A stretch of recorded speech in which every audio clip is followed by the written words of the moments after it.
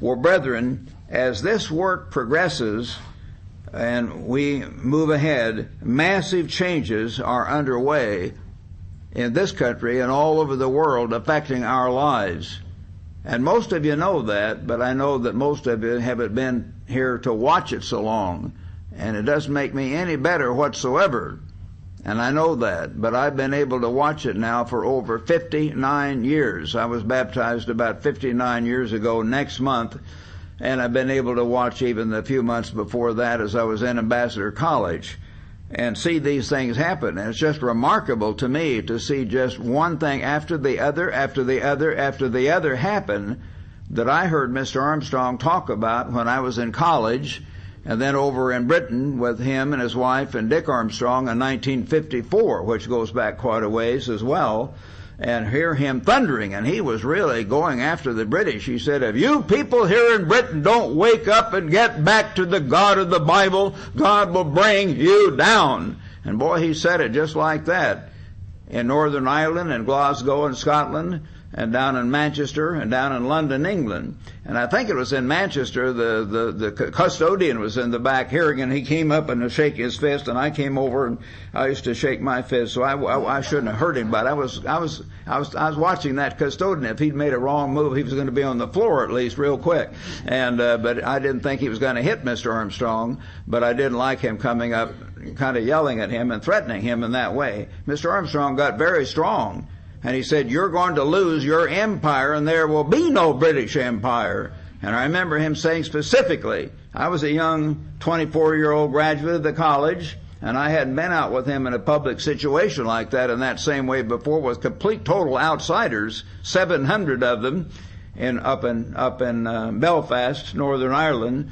And so he said then, God has given you the gates of your enemies, the Suez Canal, and these other gates, the Strait of Malacca, and so on. And he said, God will begin to take those gates away if you don't turn back to him. And I remember those two things, the gates and the British Empire.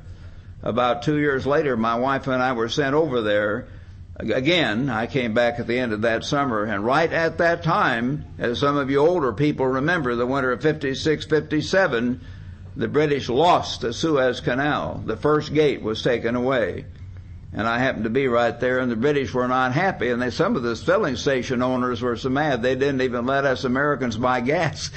They were, you don't need gas from us, because our Secretary of State, John Foster Dulles, kind of got in this group of liberals, and they were pressuring the British and French and Israelis to get back out. They came in to retake the Suez and did, and we pressured, don't offend the Arabs and get back out. And so Churchill later talked about Secretary of State Dulles. He said, duller, Dulles, which was probably true. Anyway, that's too bad. But those things have happened. And they've been happening rather fast, frankly, in the last several months, as you know. So these things are going to affect our lives. And I would like in this brief talk to give you the big picture of things that are underway and how they're going to affect your life and how you can think about it. Because I haven't been able to speak on prophecy or speak much at all for the last couple of months. So think about what's happening. There are many, many things I could have brought to you at this point, but this one kind of leaped out at me. And this is from the Debra file, and it says here, November 20th, just 2 days ago, Iran has now produced roughly enough nuclear material to make, with added purification, a single atomic bomb, according to nuclear experts analyzing the latest report from global atomic inspectors. Didn't say later, now.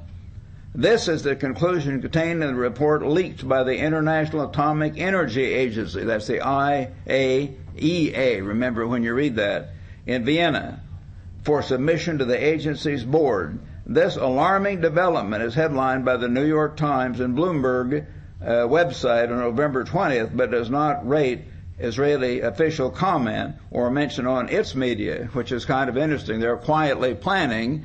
If you've been reading all of these things, they are planning to attack, probably, and I don't know whether they're going to have the courage to do so or be afraid that, it's going to cause a great firestorm, as Ahmadinejad said, if they attack Iran. But we had their former president, perhaps future prime minister, Benjamin Netanyahu, on Glenn Beck program here several weeks ago, and he was saying, is a very well-spoken, very capable man, Benjamin Netanyahu, extremely capable, and he said, you Americans are way off and you don't need to worry about it. We said, we in Israel don't have a choice. For us, it's survival. It's survival. We've got to do something. So they probably will. And brethren, the reason I'm bringing this to your attention, they now have apparently already the capacity for one atomic bomb and 2 or 3 more in a few months, it says. This is Israel's window of opportunity. They know that when the next president gets in with a very liberal democratic administration, they probably won't help them. They'll probably try to stop them. But under the waning years of the Bush administration, they might get away with it, and Bush might quietly help them. So within the next 4 to 6 weeks, about 5 weeks, just fix that in your mind. This is not forever. Young people think 5 months is a long time, but 5 weeks is not a long time even to you young people. Within the next 5 weeks, about something like this may happen. I'm not saying it will, but it may create a firestorm throughout the Middle East. And brethren, if that happens, which is certainly very possible, if not probable, then you're going to see a much quicker movement toward the Arab nations getting together into the King of the South, and also a much quicker movement toward the beast power, 10 nations in Europe finally getting together, nations or groups of nations. There'll be an inner core control, and this will begin to speed those things up remarkably, and that will affect your life. These are major, major things. So we need to realize that these things are happening. It's not that they are way off somewhere. Some of these things are underway in a sense right now. So I hope we can understand and realize what's underway. Then the financial meltdown, and most of you know all about that. That's on the front page, and every time you punch on the news and TV, why, they're talking about two things, either the election or the new president-elect and what he's about to do, or the financial problem, as you know. And this is affecting your life already, and I'm sure you're aware of that. And it's going to a lot more in the future. It's going to change everything. But what I want all of you to realize, brethren, and you young people, the world is not going to be the same from now on. I'm just telling you that flat out. I know that we have said the world's coming to an end, and young people, well, it's never happened, never happened. Well, it's not going to necessarily come to an end in the next 5 or 10 years, although it probably will. That is, the tribulation would begin, and somewhere in that time, probably. But the world as we know it is already ceasing to exist right now. The Europeans are already saying publicly that America will not be the great financial power that it has been before, that we're going to have to share the leadership, and all kinds of things are underway right now to totally change our way of life and the prestige that we Americans have enjoyed in the past, and so on.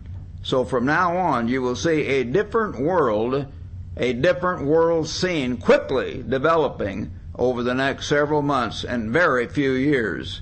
And I just tell you that, mark my words, this is going to be a big thing.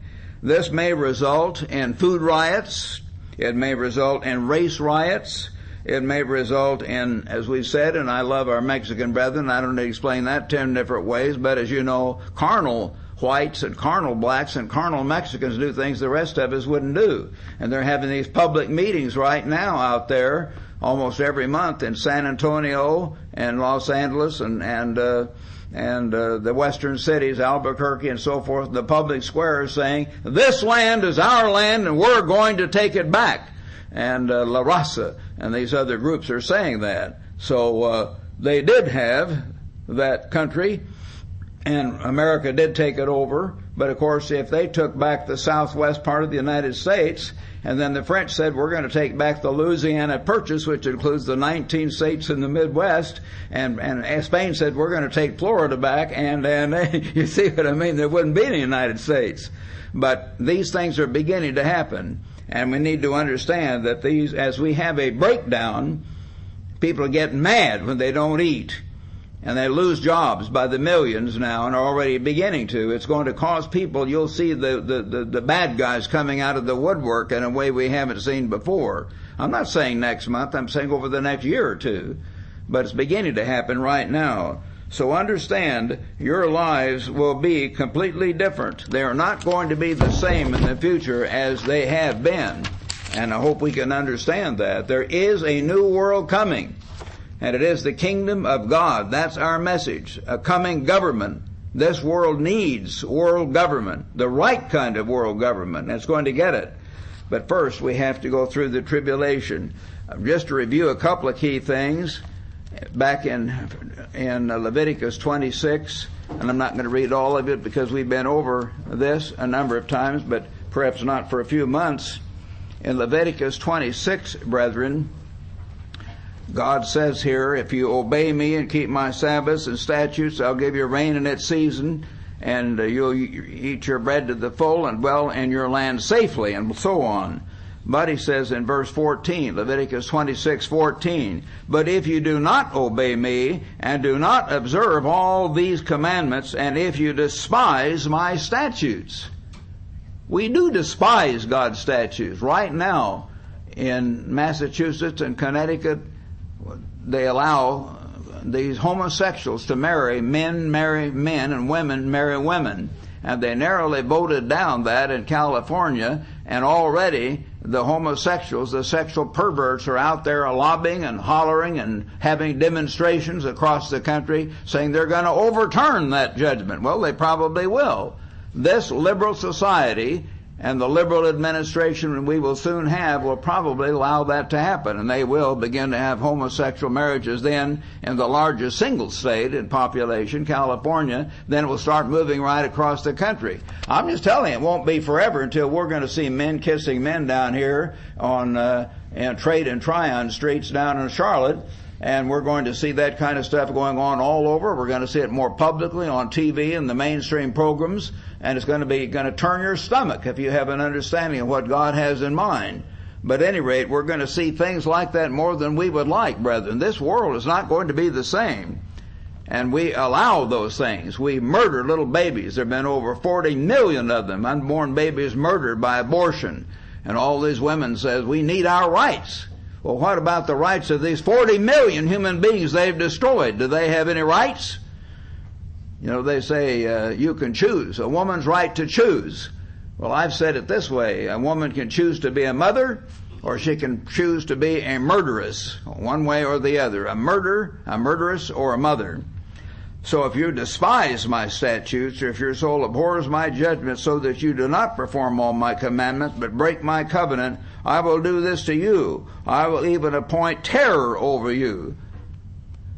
If we attack, or allow Israel to attack, and probably give them indirect backing, Iran, again, that may set off a wave of terrorism beyond what we have ever had.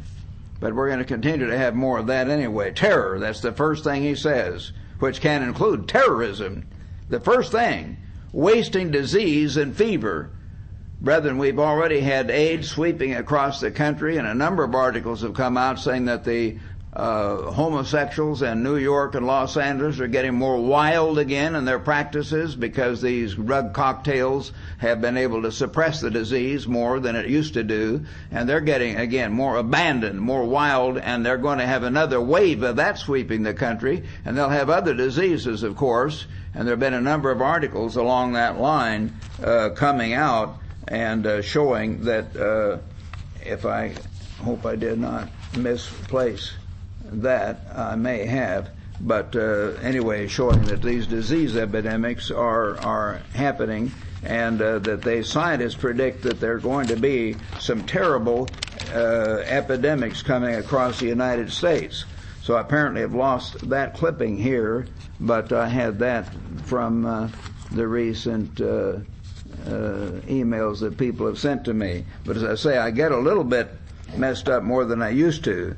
But this is coming out more and more. They're talking about tens of millions of Americans dying because the bugs are getting to be super bugs, and the drugs that they have will not have the same effect anymore, and it will simply overwhelm the hospitals and medical workers, and people will be dying like flies in the next time. So we need to understand God said those things will happen. Wasting disease. You'll sow your seed in vain. Your enemies shall eat it. He said after this, verse 18, if you do not obey me, then I will punish you 7 times or 7-fold more for your sins, and I will break the pride of your power. Well, we've explained before, what are the 2 biggest symbols? The 2 largest symbols? Osama bin Laden did figure that out. The 2 biggest symbols of America's power, in a sense, were like the trade center with the financial power and the Pentagon. And now our government is overstretched militarily. If we have another war, they've all admitted we don't have the money, we don't have the guns, we don't have the troops. They're all committed in Iraq and Afghanistan. Georgia is invaded by Russia. What do? Why, we have a little Miss so-and-so there saying that's unacceptable.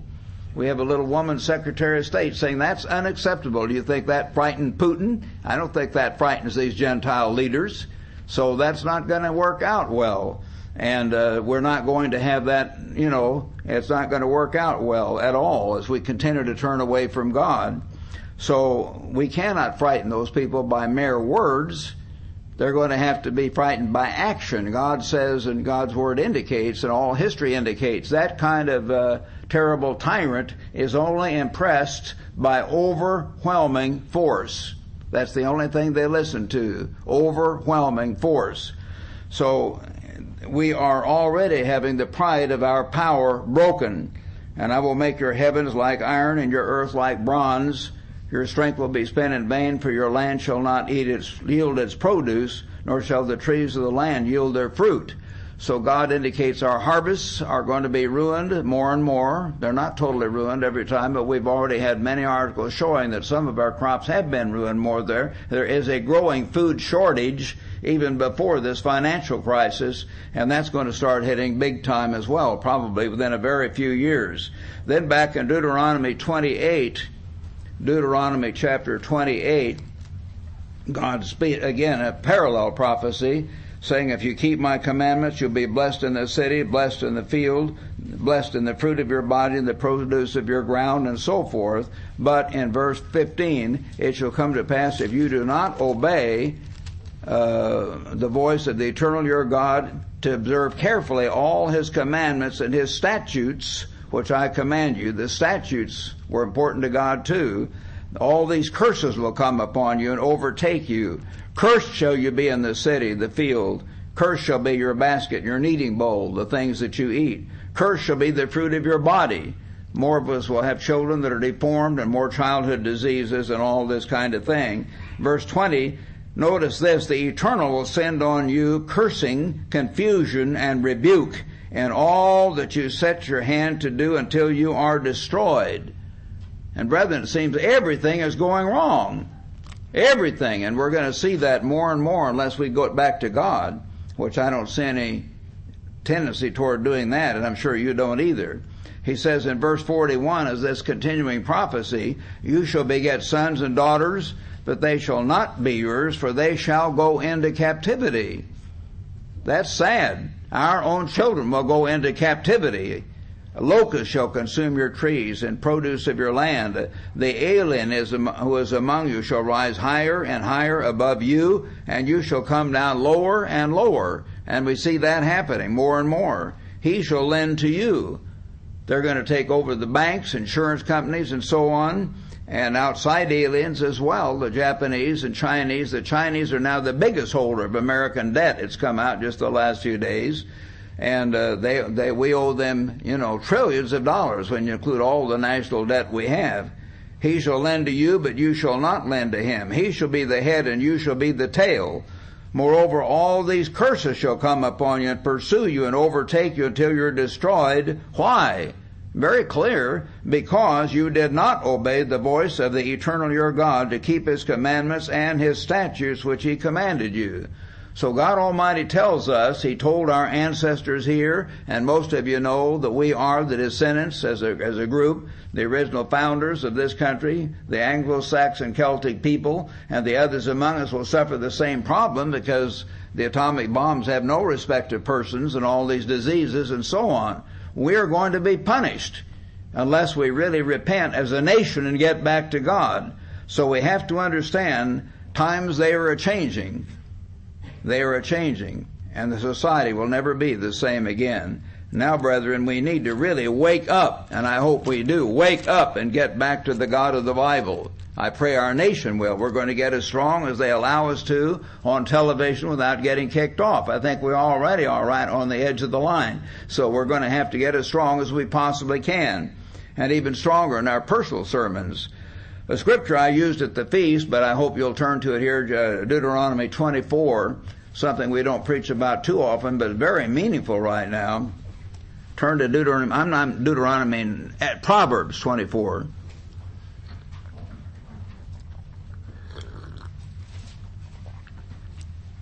Better drink this tea for my throat.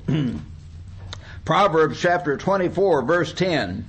God says here, like a prophecy right in the middle of Proverbs, if you faint in the day of adversity, your strength is small.